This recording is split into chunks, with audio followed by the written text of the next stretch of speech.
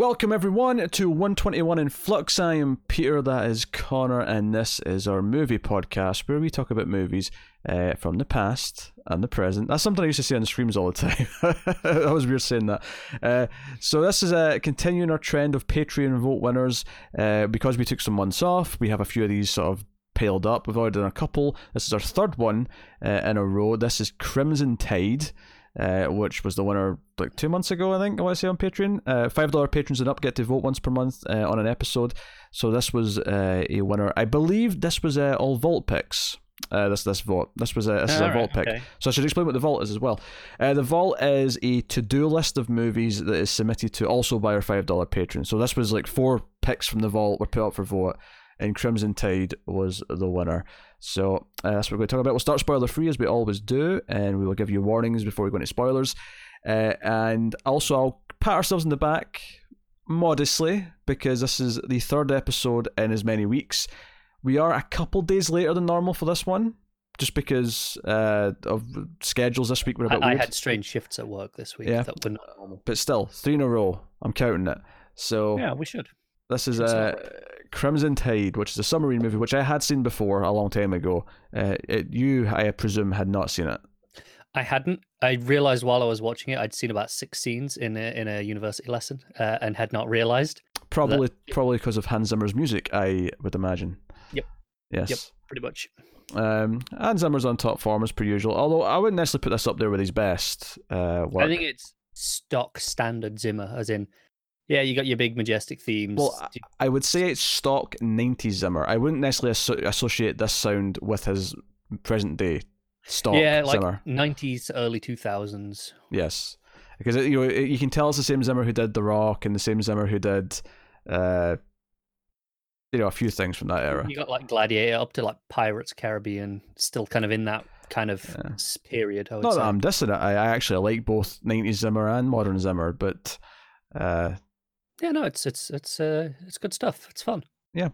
So the premise of this film is actually quite simple. It's set in a slightly alternate world, and I say that because there's like a fake Russian terrorist or whoever, someone who's taken over a nuclear base in Russia, and there's the potential that he could gain access to the codes to launch said nukes.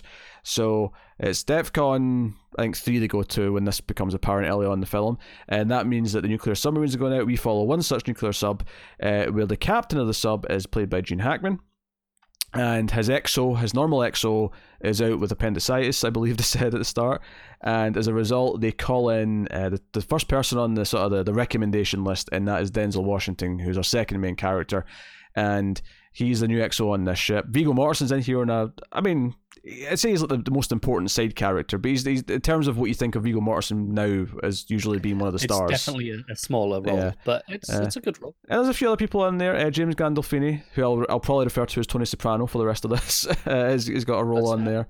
Yeah. And then there's a few other faces I recognise that I couldn't tell you what they're from. Although I did notice Steve Zahn in a really small role. He was in one of the not lower decks, it's a submarine, but like he was in like the engineering part. I'm with you. Yeah. I think of, and the Star Trek references in this, but when I think of engineering, I think of the lower part of the ship, even though it's a submarine, which means it's just equal. It's just at the back. Well, I assume it's at the back. I assume it's near the propeller. It makes sense. It would be. Probably. To be fair, there are still floors in a submarine, so it could be at the back and the bottom. True. Yeah, there's not that many floors though. There'll be like 2, maybe. No, there's a few. We see them in this, like going downstairs. Submarines. True. Okay. Pretty. If they're holding missiles like that size, they're pretty reasonable size. Do you know what I think it is? I think it's because even though, it's miniatures, but I don't think it's because it's a miniature. I think it's just because in water there's no context for the size of the ship. Yeah.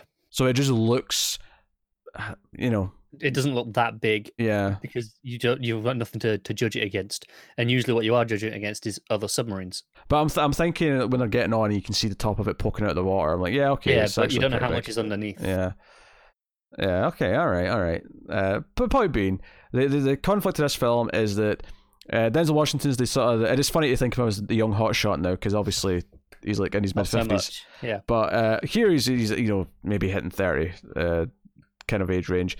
And he is kind of the young guy who's been taught to always sort of think about why they're doing things and why they're at war. Gene Hackman's the old guard who just knows that he's sent in to fight, and that's his only concern. Follow the orders. Follow the orders, no matter what.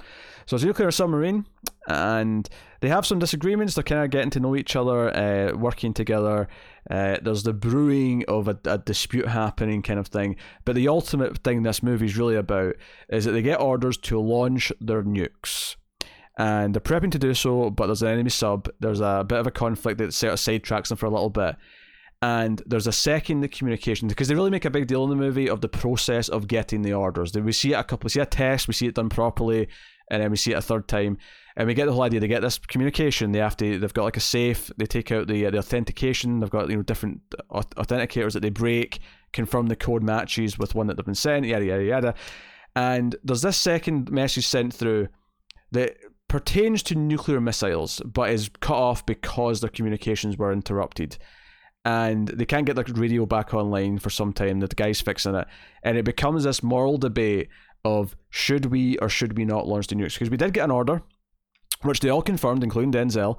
And I'm going to call them Denzel and Hackman because that's just, they're big enough stars that I'm not going to call them the character names. Even Denzel confirmed this initial order to launch the nukes, which is obviously heavy because they're basically starting World War III, and they know that, and it's all they're weighing on the shoulders. At the time, that was the order. Yes. They had no reason to suspect anything else. But then there's a second order that's cut off, which could be changing the target, it could be cancelling the order altogether, it could be doing anything. And Gene Hackman wants to launch the nukes because the last complete order said to do that, and Denzel, being a sort of reasonable, level-headed human being, is like, no, let's not start World War III unless we know for sure that's what we're actually been supposed to do. And it becomes this debate of whether or not we should go through with this, and that's where the real conflict the film becomes from. And I'll leave it there. And that's actually like halfway through the movie, but I feel like that really is what the movie's about, is that conflict. Oh, it absolutely is, because it does take up the entirety of the back half in almost real time, actually. No, it is, because once they get the order, because they set up early on that once they start priming the nukes on the Russian base, it'll be 60 minutes until they can launch. So they have this clock kind of ticking down as this debate's going on, where, as far as they believe, if they don't launch by this time, effectively they've not struck the right places to avoid at least partial attack, even though they do believe that if they strike first, the rest of Russia in retaliation, despite the fact that it was this kind of lone wolf that was going to attack in the first place, they'll probably still retaliate, and but they've got to risk that and at least try. Yeah, total devastation. Because they make it very clear as well at the start that, from this base, depending if they go east or sort of north over the pole, they can get either the LA, the entire West Coast, or they can get like New York or Washington, depending on what direction they launch them in. So they set up that they can go after some of the biggest cities in the country. So not that I think they wouldn't bother if it was like Seattle, because still important, still a lot of people, but they name drop the biggies. So, yeah, of course, it's got to sell that threat. Yeah, so that's the premise, and you hadn't seen it before, so I shall ask the question. I'll mention as well, I didn't say this already, Tony Scott directed this, Ridley Scott's brother, who tragically committed suicide a few years ago, but for a long time was also making movies alongside his brother, and this was kind of right in the middle of his career. So what did you think of Crimson Tide? I had a blast, actually. That was a lot of fun. I don't think it's quite as deep as it presents itself to be. Sure. Because it's about it's about this really serious topic, and well, it is produced by Jerry Bruckheimer. Keep your expectations. No, exactly. But that's my point. It feels like it's supposed to be about this really serious topic about whether or not the submarine captains should have this authority, which they don't anymore. But obviously at the time that was what this was about. Oh yeah, this is not a spoiler. The text at the end tells you that in real life. I don't think this is based on an actual true story. I don't think it is. No, I don't think it is. I think it's more just this is what could have happened. Yeah, but there's a bit of text at the end that says that on this date, this power was taken away from the captains of the subs. And now it's just the president, and the president alone who. Thrilling that right now, isn't it? Yeah, maybe we should add some more chains of command in there now. Stop gaps. But what my point was is, it's not quite as deep as that, and the conflict's perfectly fine, but as a kind of thriller action movie, it's a blast. which kind of describes Tony Scott's career in a nutshell. Tony Scott was a very good director of thrillers and action movies. My favourite of his would actually be another Denzel Washington film, Man on Fire. I really like. It's a revenge action movie. Really solid stuff.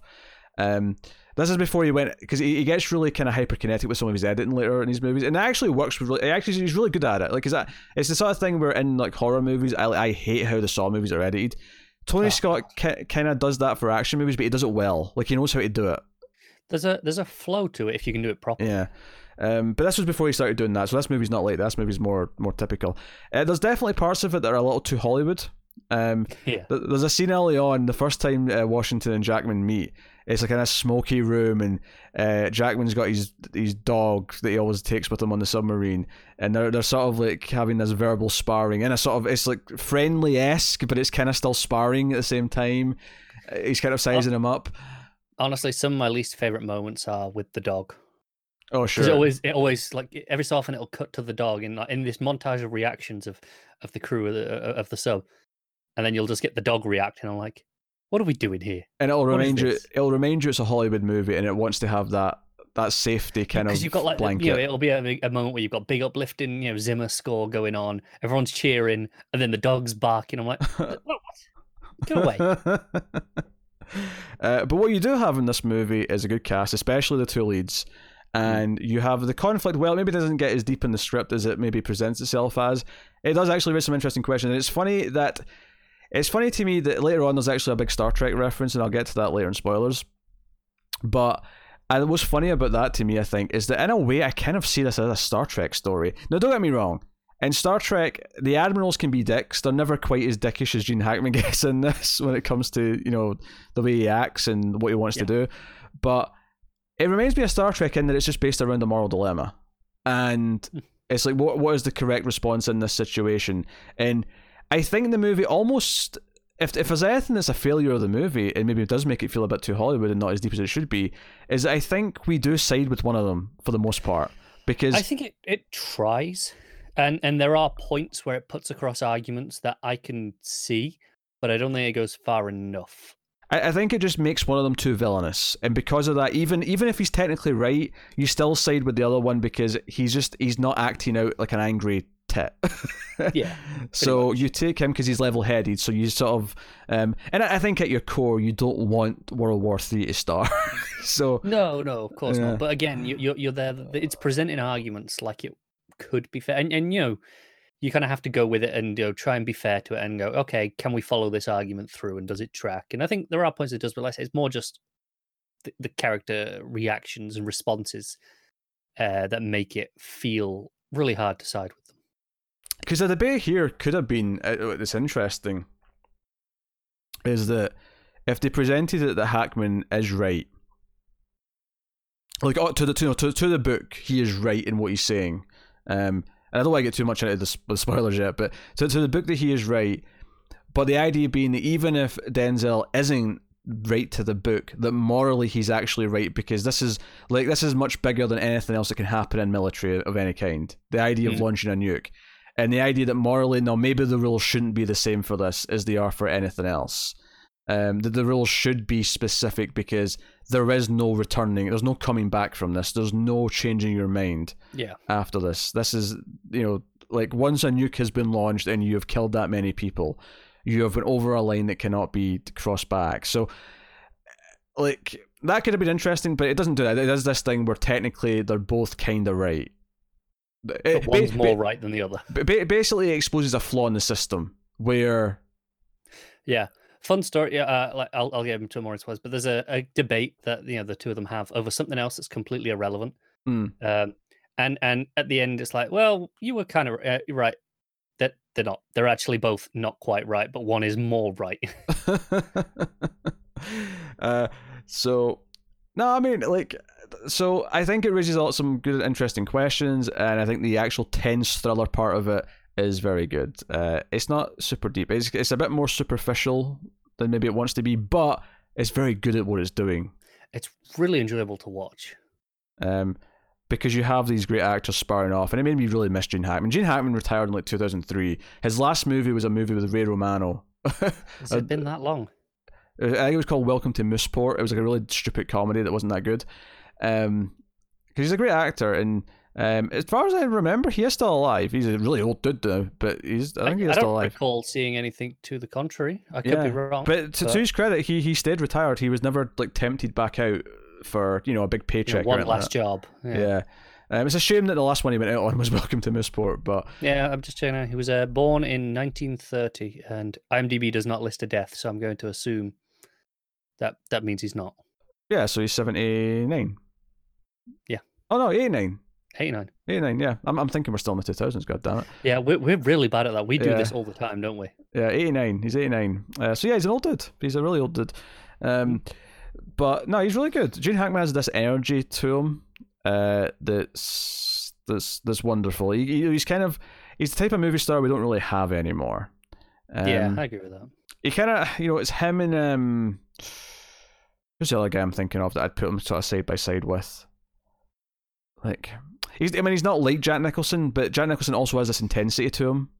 Yeah, that I feel like a lot of modern actors don't. And I mean, Gene Hackman's a bit more laid back, but he's so good at being passive aggressive, especially in this movie. Kind of got like a manic thing going on, even when he's not fully enraged. Yeah, it's kind of, there's like this rage seething underneath that is like just could be bubbling over at any point in a really good way. Which is maybe why it was a good pick for Lex Luthor. Although I do think he was maybe too big of a star for it, because I just see Gene Hackman, I don't see Lex Luthor. Yeah, and also kind of wasted on the script, right? Yeah. I mean, I love in regards to Lex. Yeah, I love that movie, but Lex is definitely not the best version of Lex in that film. But yeah, so no, Gene Hackman's really good. Denzel Washington's fantastic as well. He's someone who's really good at reacting to Hackman, actually, because a lot of times he won't say anything in response, especially early on when he's holding his tongue. Yeah, but he's very good at just reacting to him. He's a very good physical actor, isn't he? Yeah. So no, it's very good. Actually, one of the things that I like about the movie is that you kind of suspect that because he is an old white dude, there might be like a race element to this that's maybe not been outspoken. But it's not until like right at the end of the movie where there's like a line that's brought up where, oh, now he's actually kind of playing that card. But for a long time, it never does it. You feel it from the start, where like really early on, they're all in the mess hall, kind of eating together, and Denzel's the only black guy there. That's not true. There's a second black guy. I know he is at that point. There's another guy who you see later, but in that scene, he's the only one there. I'm pretty sure. I'm sure he's in that scene. Is he? Yeah, I think so. The guy with the glasses. It doesn't have any lines in that scene then. Guy with glasses, got the mustache, I think. Yeah. Yeah. Is he in that scene? I'm pretty sure he doesn't have any lines in that scene then. I'm sure he's at the table, but yeah. But like it really feels like they're interrogating him, and you're like, is this racism, or is it just because he's the new guy and they're all this well-seasoned crew? Yeah, they're this unit who's been together for a long time, so it kind of feels like he's just the new guy. But like, it was just because it wasn't so much from the group I was suspecting racism. It was more just from Hackman. It was like, he's the old white dude. He's been at this for decades. He's been a captain for a long time, and you just sort of get it in the subtext almost. But there's enough doubt that maybe he is just the old captain and he's really challenging this new guy. But there's just one conversation right towards the end where he blatantly puts it out on the table, and it's like, it's been there the whole time. And because there really is enough doubt throughout most of the movie where you could play it off as it's the new guy, new style.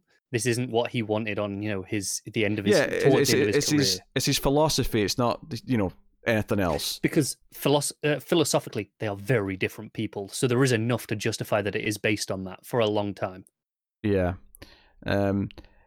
So that's there, and I think it's there largely because of the actors. I don't think it's really there on the script before that dialogue towards the end. It's all subtext. It's all in their reactions and the way they look at each other.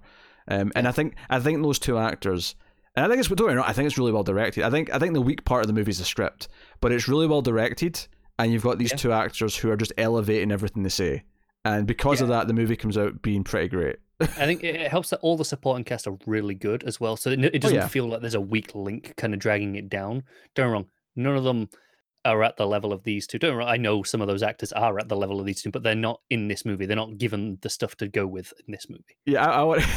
Can I talk about a really? So I mentioned there's a Star Trek reference at one point. I don't even think this is a spoiler to talk about these actually, because they're just kind of out of context. So there's a Star Trek reference that's really nerdy where Denzel's trying to convince the radio guy who's fixing the radio, because he's really nervous and he's struggling, and he's like, look, you watch Star Trek? And he's like, yeah, sure. Right? Well, you know how Captain Kirk would always tell out to Scotty that he needs his warp engines to go faster? He's like, yeah. Well, right now I'm Kirk and you're Scotty. And that was just kind of like all right on it, so it was kind of weird. But later on, when he's actually up on the bridge and he calls down to engineering, he actually says over the comms, "This is Captain Kirk. How's my warp drive coming, Scotty?" And I just burst out laughing because it was such a cool. And there's a bit where he interrupts an argument over Silver Surfer. Oh yeah, this one was even because Star Trek is known enough to the public or to the mainstream crowd. You know It's that a big TV show for years. that people understand Scotty and Kirk to a point, right? This was two guys arguing over if Kirby's Silver Surfer is better than some other dude's Silver Surfer. I can't even remember the other name because I'm not even that familiar with Silver Surfer crap. Because the answer is always Kirby. Because the answer is always Kirby, which is what Denzel says to him, and he smells which at him. Immediately goes, "Yeah, I like you." I'm like, wait a minute, why we like? Because this is such a bro movie. You know, I typically think of movies where it's like a submarine or a war movie or whatever as bro movies, and these guys are like referencing Kirby, and I'm like, you know what? All right, I like you two a bit more now. You do, don't you? And keep in mind, this is 1995. This is before it was cool to like comic books. This is where before even the first X-Men movie. Yeah, this is the same year Batman Forever came out. So just keep that in your mind. Yeah, and this is Silver Surfer as well. It's not like they're talking about Batman. No, yeah. Okay, sure. How many people in 1995 knew who Silver Surfer was? I mean, hell, even now, how many people know who Silver Surfer is? It's not like he's had a movie yet, outside of that Fantastic Four sequel that was not exactly. Say, technically, he was in that, but yes. People have quite rightly forgotten. They've got the rights back though, so Ilham, but. Give it a decade. Everyone will know Silver Surfer. They'll do the whole cosmic saga, and they'll have Silver Surfer it's come in. coming, I'm sure. Yeah. It'll follow on from the Fantastic Four at some point, don't worry. But I wanted to mention those because those really stuck out to me as conversations. So the movie's solid. So I think we'll give a spoiler warning right about here. Although before we go into spoilers, let me thank our Patreon producers for the month of November. And also I should mention, because these go up early a week in November, they're like the final one for November will be a week into December for the public, because it's only as we're recording them this counts. Yes, they go up early on Patreon. You said they go up early on November, but oh yeah, on Patreon. Sorry, that's what I meant. So just I mean, I don't think it matters for this one, but it will matter for the next one, which will be up for Patreon in November, but it'll technically be a December episode for everyone else. But just, you know, whatever. It's November in our schedule. Yes. So thanks to David Sharp, Alison M. Fordis, Cindy Palacios, Tyler Hess, and Talking Superman. They're our Patreon producers for the month. That means that they are $20 or up patrons. So you get, you know, Patreon producer credits and you get other stuff, but you can support us over in patreon.com/MailFuzzTV for as little as $1 per month, and you get these you get bonus episodes of some of our movie podcasts. You get outtakes and sort of deleted tangents that aren't relevant to the episodes. If they go too long, I'll cut them out and put them up as a bonus discussion. And then at the higher tiers, you get other stuff like voting rights. You get to vote like this episode was. You get episodes early of a lot of things, including these Influx episodes. So go and have a look and see if you're interested. But it's a good way of supporting us and keep making sure all the content keeps coming. So yeah, go do that. So that is that. So we'll go on to spoilers then for Crimson Tide. And we kind of hinted at stuff a lot, but right from early on in the movie, they get on the ship. There's a lot of boat. What? Submarines are boats, not ships. I'm not allowed to call it a ship. Okay, all right. Yeah. I was also. I'm pretty sure that's the rules. I almost said shot. I mean, you can call it that if you want, but. They get on the boat. They get on the boat, and they, you know, right away, like, you know, that you said that dinner scene where he's sitting interrogating him for his philosophy. He's like, "Oh, do you think it was right that we dropped the nukes on Nagasaki and Hiroshima?" And he's like, you know, he kind of his answer, like, very diplomatic. You know, he's very careful with his wording with how he answers. It's not a straight up, you know, oh yes, of course, obviously, but it's not a just no, that was wrong. It's very carefully worded. Yeah, because basically his philosophy is that, you know, we should care about why we're doing things, and if we can avoid war, we should at all costs, because it's the worst case scenario. But he is on a nuclear sub. He is aware that if it happens, he is prepared to go along. Like when those first orders come through, there is no hesitation from him. He is perfectly going, yes, we will do this until we hear otherwise. Yeah, absolutely. But there's a lot of little things where. So the big first disagreement really comes from, there's a fire that breaks out in the mess area, in the kitchens. In the kitchens, yeah. Yeah. and Denzel's down there helping whoever's down there, put it out and damage control and the rest of it. And Hackman decides to run a drill, like an emergency response. When they get an order to do like a drill for one of those, and the alarm goes off, and the XO has to be present in the bridge. And like immediately, Denzel's like, "Why is he running a test now? Of all times, there's a fire, someone's injured. Like, what's going on?" And he runs up. Because basically the way it was, as we learn in the movie, he has to kind of like confirm all the orders that are coming from the captain during this part of the process, and he has to agree that the orders are valid in order to launch a nuke. There's two-pronged system to make sure that it's not just one person. And he runs up, he just gets there, and he confirms the order. They do the test, and he actually cancels it. Hackman cancels the drill because they get reports that one person who was injured is dying. Someone is dying in medbay. And he's like, okay, we'll cancel the order. And they have this thing where they go to the captain's quarters afters, and he's like, so you blame me for that sailor's death? And he's like, I didn't say that, Captain. But it's this very thing where they're constantly sparring verbally. And he's like, I don't understand why you ran that test right now. And he's like, well, because the real thing could happen at any point. Anything can happen during chaos. We have to be prepared at the worst possible moment for something like that to happen, if not something else. And at this point, I think you can kind of sympathize with Hackman. In the whole point of this movie is, okay, well, who's right and who's wrong? Which side do you agree with? In this context, he makes a valid point that yes, it could happen in the middle of a crisis. Yeah, and the crew does have to be prepared for that, and I think it's a valid point that he's making. Now, it was unfortunate that someone actually died because of that decision, but would he have died anyway? Who knows, right? Yeah, he may have done. The fire had happened regardless of whether he did this drill or not. Yeah, and Denzel even kind of admits to that. He kind of... Yeah. He kind of agrees with that. But Hackman makes this point, either in this conversation or around about this time, to never bicker with him about an order in front of the crew. He's really upset that he kind of questioned them in front of other people. He's like, no, you have a problem with something I've said, then you, in private, you let me have it as the XO, and we talk about it and air out our differences. But we have to appear as a unit in an agreement in the chain of command, or it just breaks down their confidence in us. Because Hackman's repeatedly making this point that he's not looking for someone to just agree to everything he says. He is willing to be questioned, but not at the expense of losing their authority. Yeah. So in private, this is what we do. Sure. However, it's not too long after this, though, where Hackman starts to kind of lose us as, being on his side, because so that fight with Silver Surfer breaks out, and Denzel breaks it up and has a little fun conversation, and he goes down to see the captain, he goes out to see Hackman, and he's like, hey, and this is after they've had a call putting the DEFCON level up one, so everyone's kind of on edge because they're thinking that maybe soon it's going to happen, and they're worried about their families back home and everything else. Lots of reason to be tense.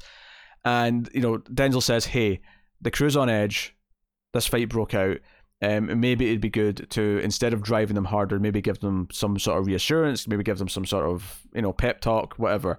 And again, this suggestion is fine in the sense of, you think, yeah, that makes sense. It makes sense to try and boost their spirits, the morale's down. And Hackman's he's nodding along, going, okay, yeah. I see your point. And hell, even if Hackman disagreed here and said, well, no, we're on a warship, like, we have to be able to get through stress, I could have understood his point. It's a bit hard-assed, but I'd at least respected it as a hard-assed response.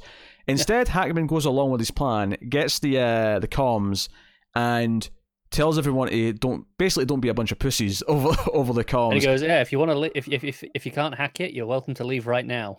And basically just does the opposite right in front of Denzel to disrespect him.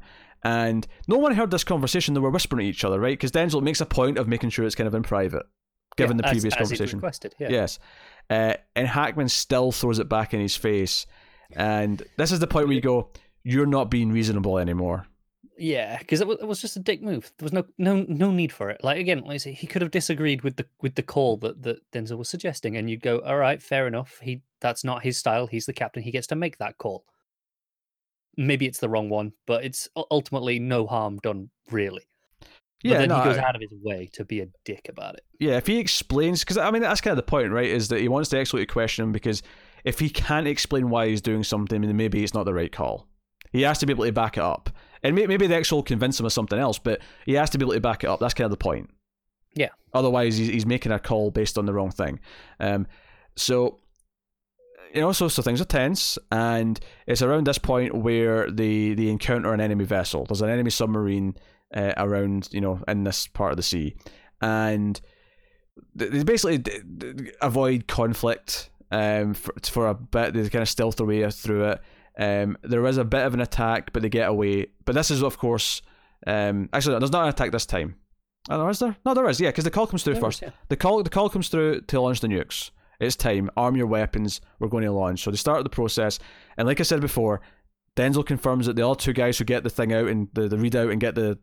It's like, yeah, this is legit. Authenticator. Yes, that's the word. Sorry, the authenticator. This is before, of course, we have phones to put the authentication code on. We have a bit of paper and a bit of plastic that they snap, which may still be the way to do it because it has to be set up in advance, obviously. But I'm pretty sure they've only just moved away from floppy disks for their nukes in the past 6 months. It makes sense. They don't want to change it though. It's like, no, this is the reliable system we've always had. We're going to keep it.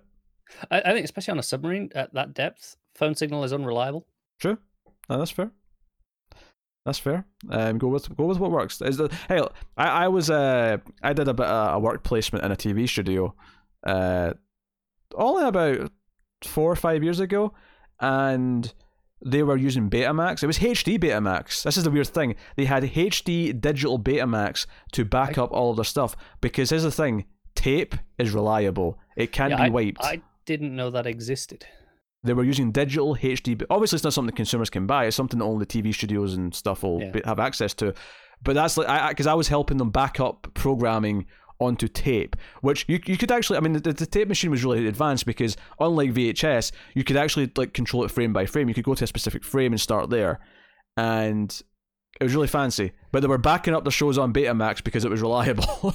Oh yeah, no, even banks and stuff back up their records onto physical tape because. Like you say, it's a reliable hard copy. It's more reliable than paper, obviously. Mm-hmm. But if anything happens to your servers and data is lost, you've got a backup. Yeah, so it makes sense. Anyway, so everyone agrees. They're gearing up, and this is when the enemy sub catches them, and there's an attack, and the second call's coming through, and They kind of escape the sub here, right? There's not much in the way of combat this time. They kind of get away from it, but it does interrupt the call that was coming in.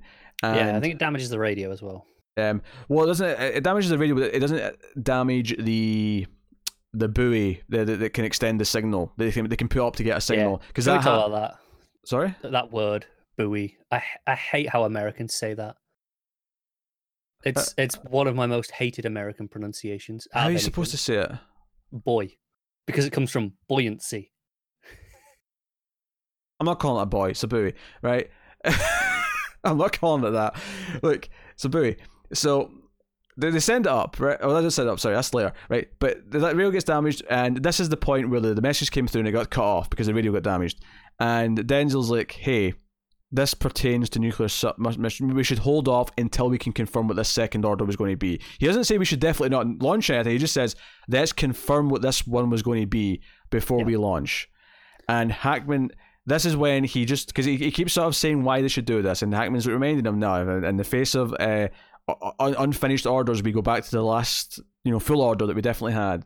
Yeah, and honestly, I think at this point he's making reasonable arguments, and I think also, to a point, your personal interpretation may vary, but I think the problem is because we'd already had the scene before where he was an absolute dick over the comm. We're already in a bad mindset with him before this outburst here, because he's saying things like, Denzel's like, oh, but there's other subs in the area. If the thing was to go ahead, they'll launch. And honestly, this is one of the most valid points he makes, because as soon as he says, yeah, we're not the only nuclear sub in the vicinity, the whole point is that there's other contingencies. It's not just us.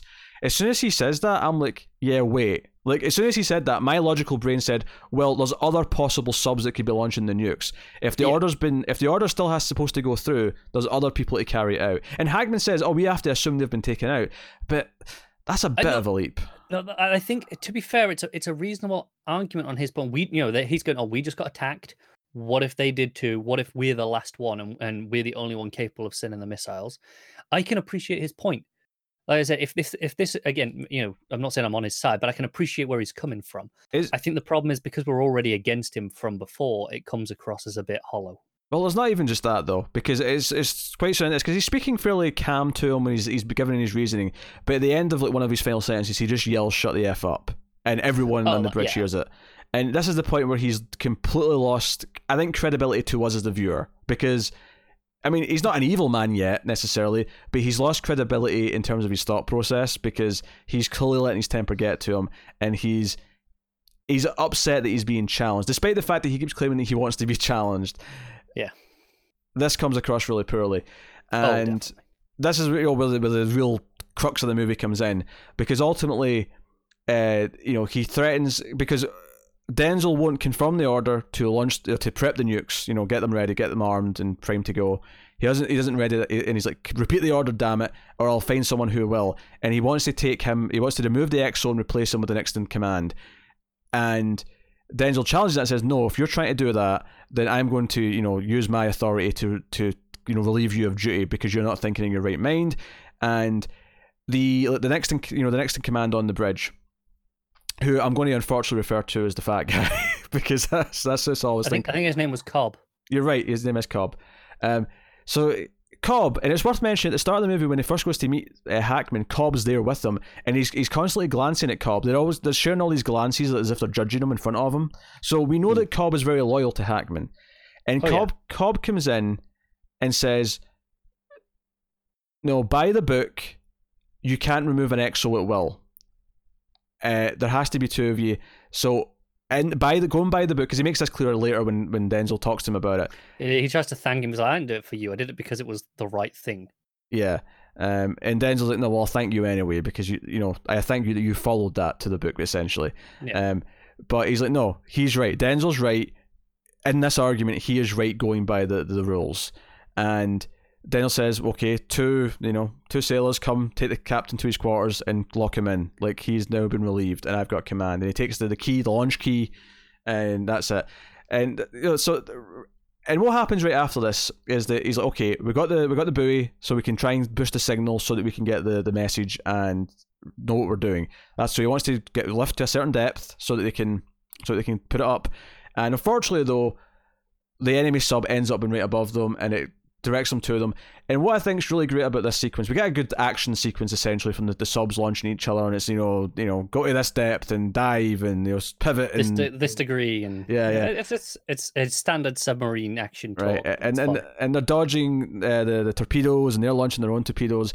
And what's great about this is I think towards the end of this scene, Denzel basically captains them to victory, where he dodges them successfully, launches some torpedoes, and blows the ship up, and everyone's cheering.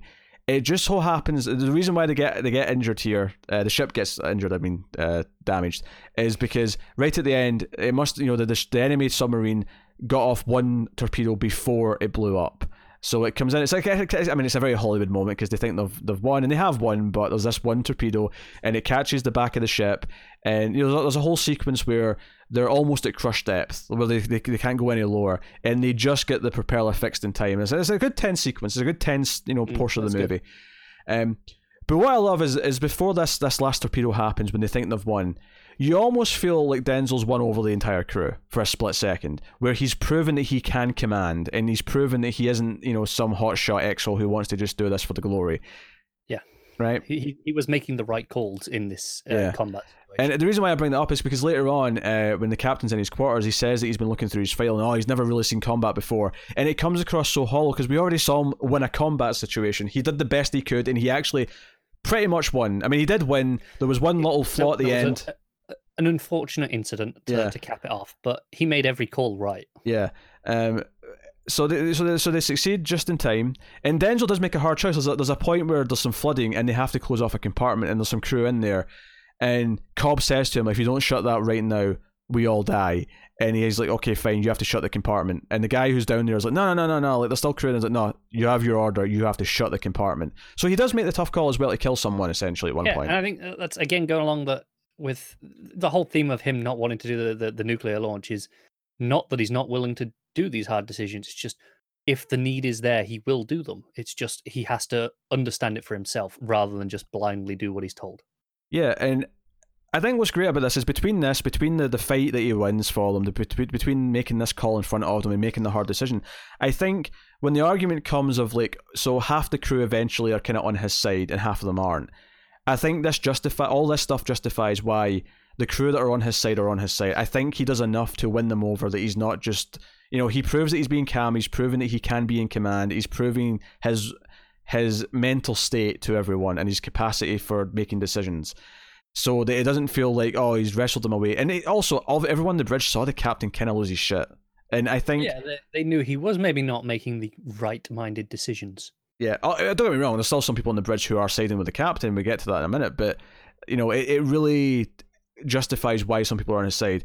So it's actually Tony Soprano, who is on the bridge, and did seem to be doing the commands during the fight as best he could during the combat.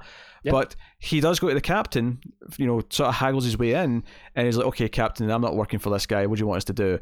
And he's like, "I'll get a few men, get these guys," and he gets Viggo Mortensen's character Zimmer, who we know from the start of the movie is his friend, who's his friend because he was at his daughter's birthday Zimmer's party. The comms guy.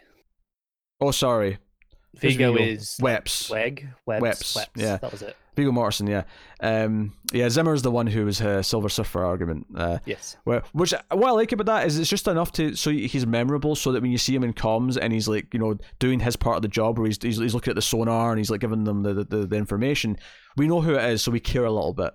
It's just a simple little thing. He's not just random guy. It's okay. I recognize him. He's Silver Surfer dude.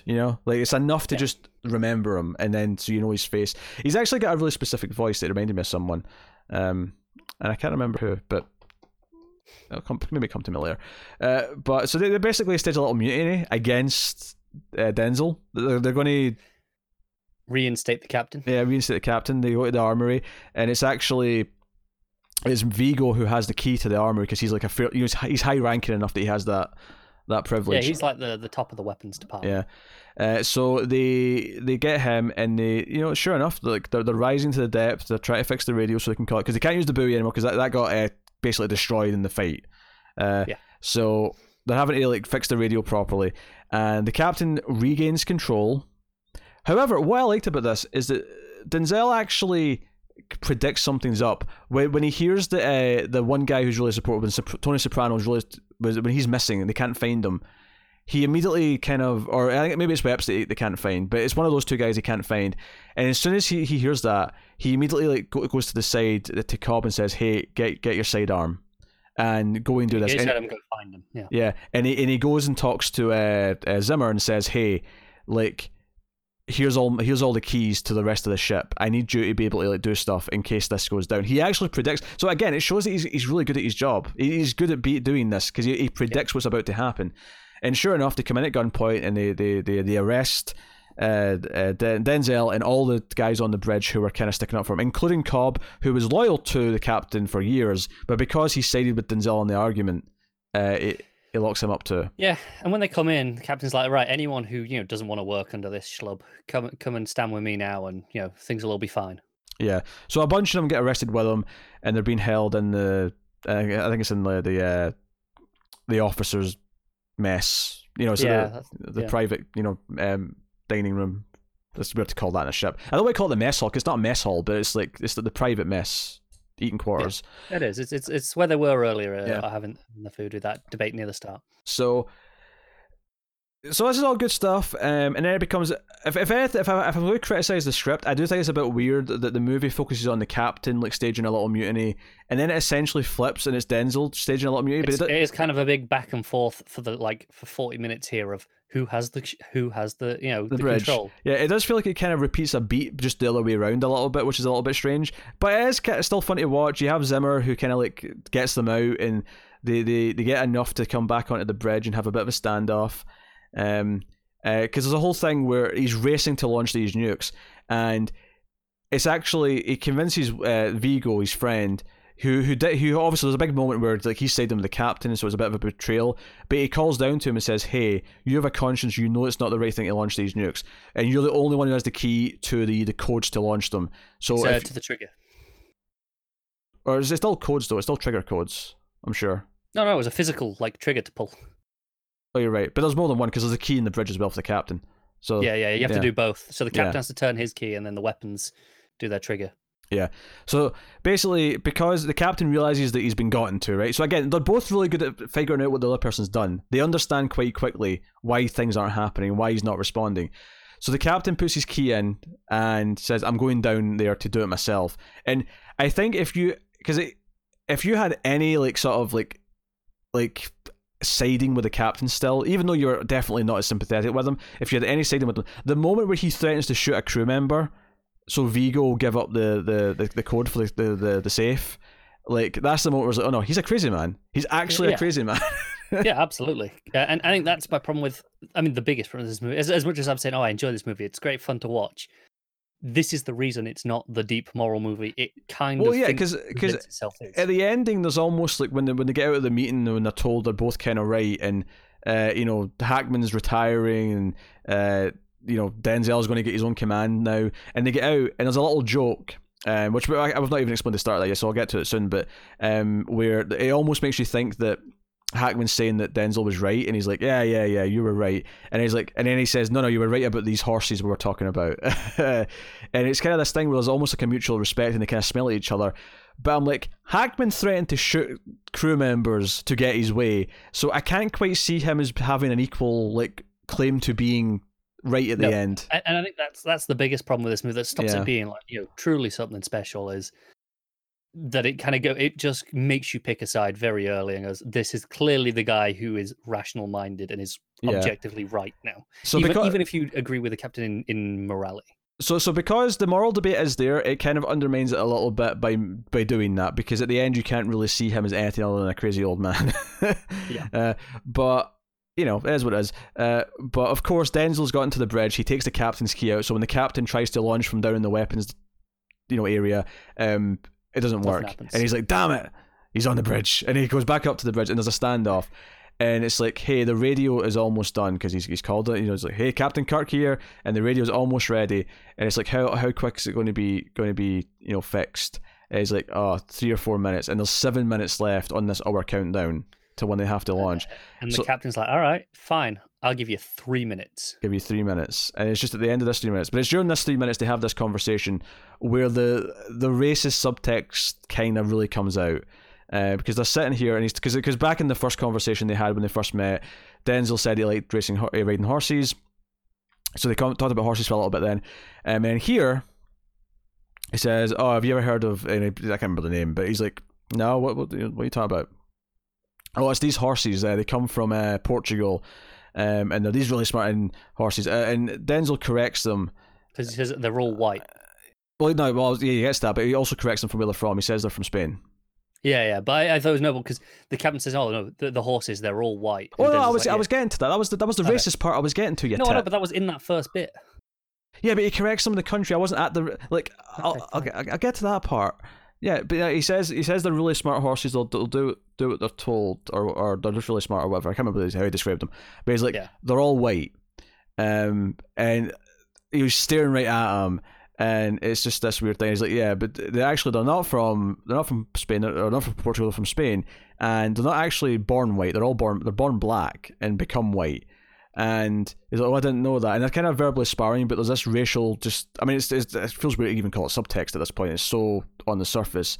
Yeah. And this is the only time where it's really blatantly said in the entire movie. Like, up until now, there's been nothing said about it. You just kind of maybe think he's being racist. But you're never sure until now. Yeah. Which again is why when they kind of smell each other and earn their respect for each other at the end, when they're kind of smelling, I'm like, yeah, but he was kind of being a racist dick. I don't know. And it's not to say that you can't have a racist dick have an arc and become, sort of realize the error of his ways by the end of the movie. But the movie doesn't do that, because this is right at the end where he reveals his racism. Proved wrong. Yeah, he's just proven wrong, and there's no arc for him in that way. See, this is the thing about the story of the horses. This is when I was doing this in uni, my lecturer was telling us. So the whole thing with the movie, the horses, is okay. At the end, he concedes that Denzel was right, and I guess they are from Spain, and you were right all along, and that's kind of the joke it plays at the end. But that's not actually true, because the horses are from Slovenia. They're just associated with Spain because some Spanish monarch used them a lot. Oh, interesting. So it's so Denzel is more right in that they have a link to Spain, and not Portugal, but they're not he's not actually completely right, which is why I think there's a nice little kind of thing there with the themes. It's a nice beat. Also, I mean, just to emphasize this joke at the end, because he turns around and says you were right, and there's a big pause, making it really lets it sink in that he's maybe conceding here. He's like, yeah, they are from Spain, and it's like, okay, right. He's conceding to that, not the nuke situation. Yeah, not that why whole would thing. he after all that? Yeah. So of course the message comes through, and I love that we don't get to see it. The two guys who get it out, the fax machine or whatever it is, they bring it through. They get the authenticator, and Denzel gets to see it. Hackman gets to see it, and they're all looking at each other, going, "This is real."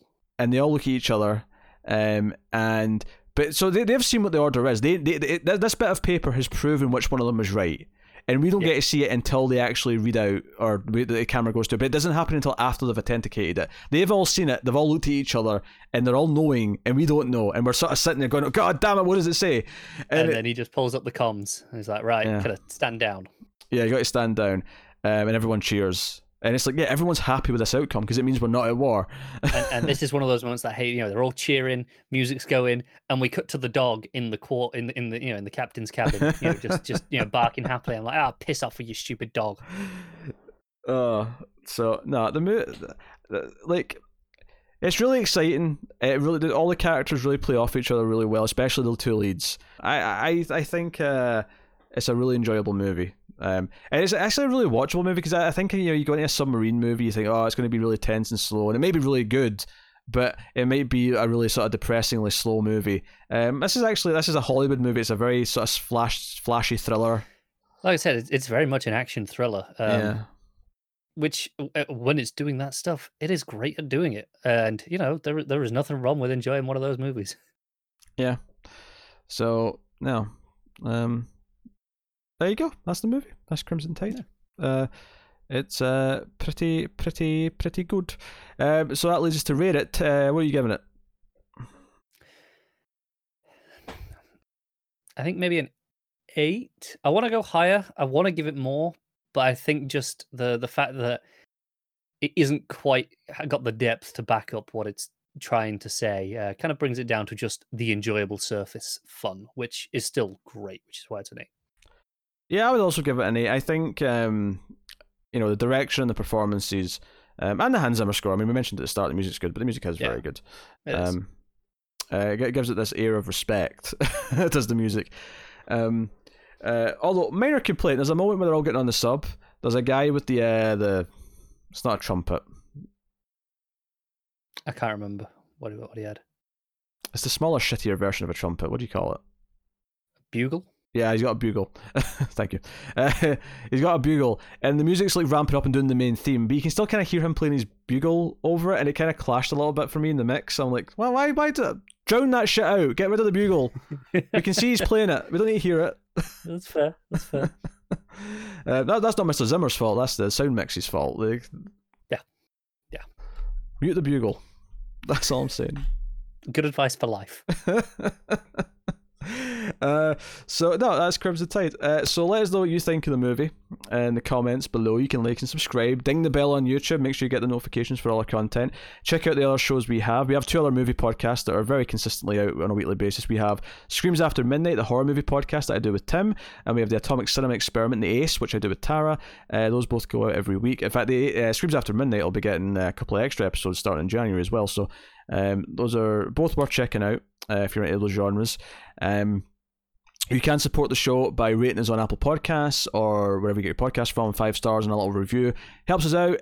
More people will find us that way, and spreads the audience a little bit. So you can do that. We mentioned Patreon earlier for financial support, so please consider doing that as well. Maybe join me for the occasional stream that I do on YouTube if you want to come and chat about movies or whatever.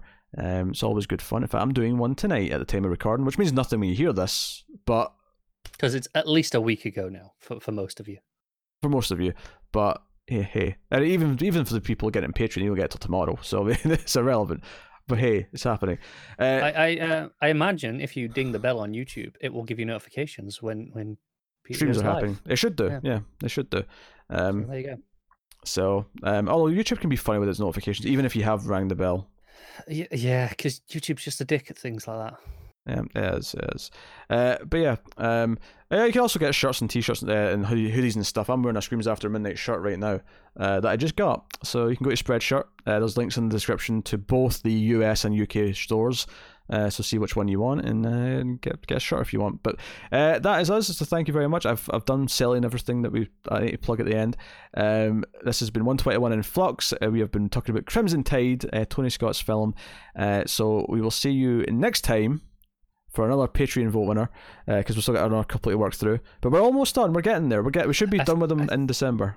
I think it's just the one, and then we're up to date. I think. No, I think it's 2. Is it? Yeah, because we've got a Bergman movie that I think's next. Right. Yeah, there is 2. The vote right now is for movies from 2019 that have slipped us by and are worth seeing. So if you are a patron at the $5 tier up, remember to go vote. So that'll be my last thing. But that has been us, so thank you once again for watching or listening. We always appreciate it. Keep watching movies, guys, and if you can get it, it's always nice to have, and it'd be really handy in this movie actually, diplomatic immunity.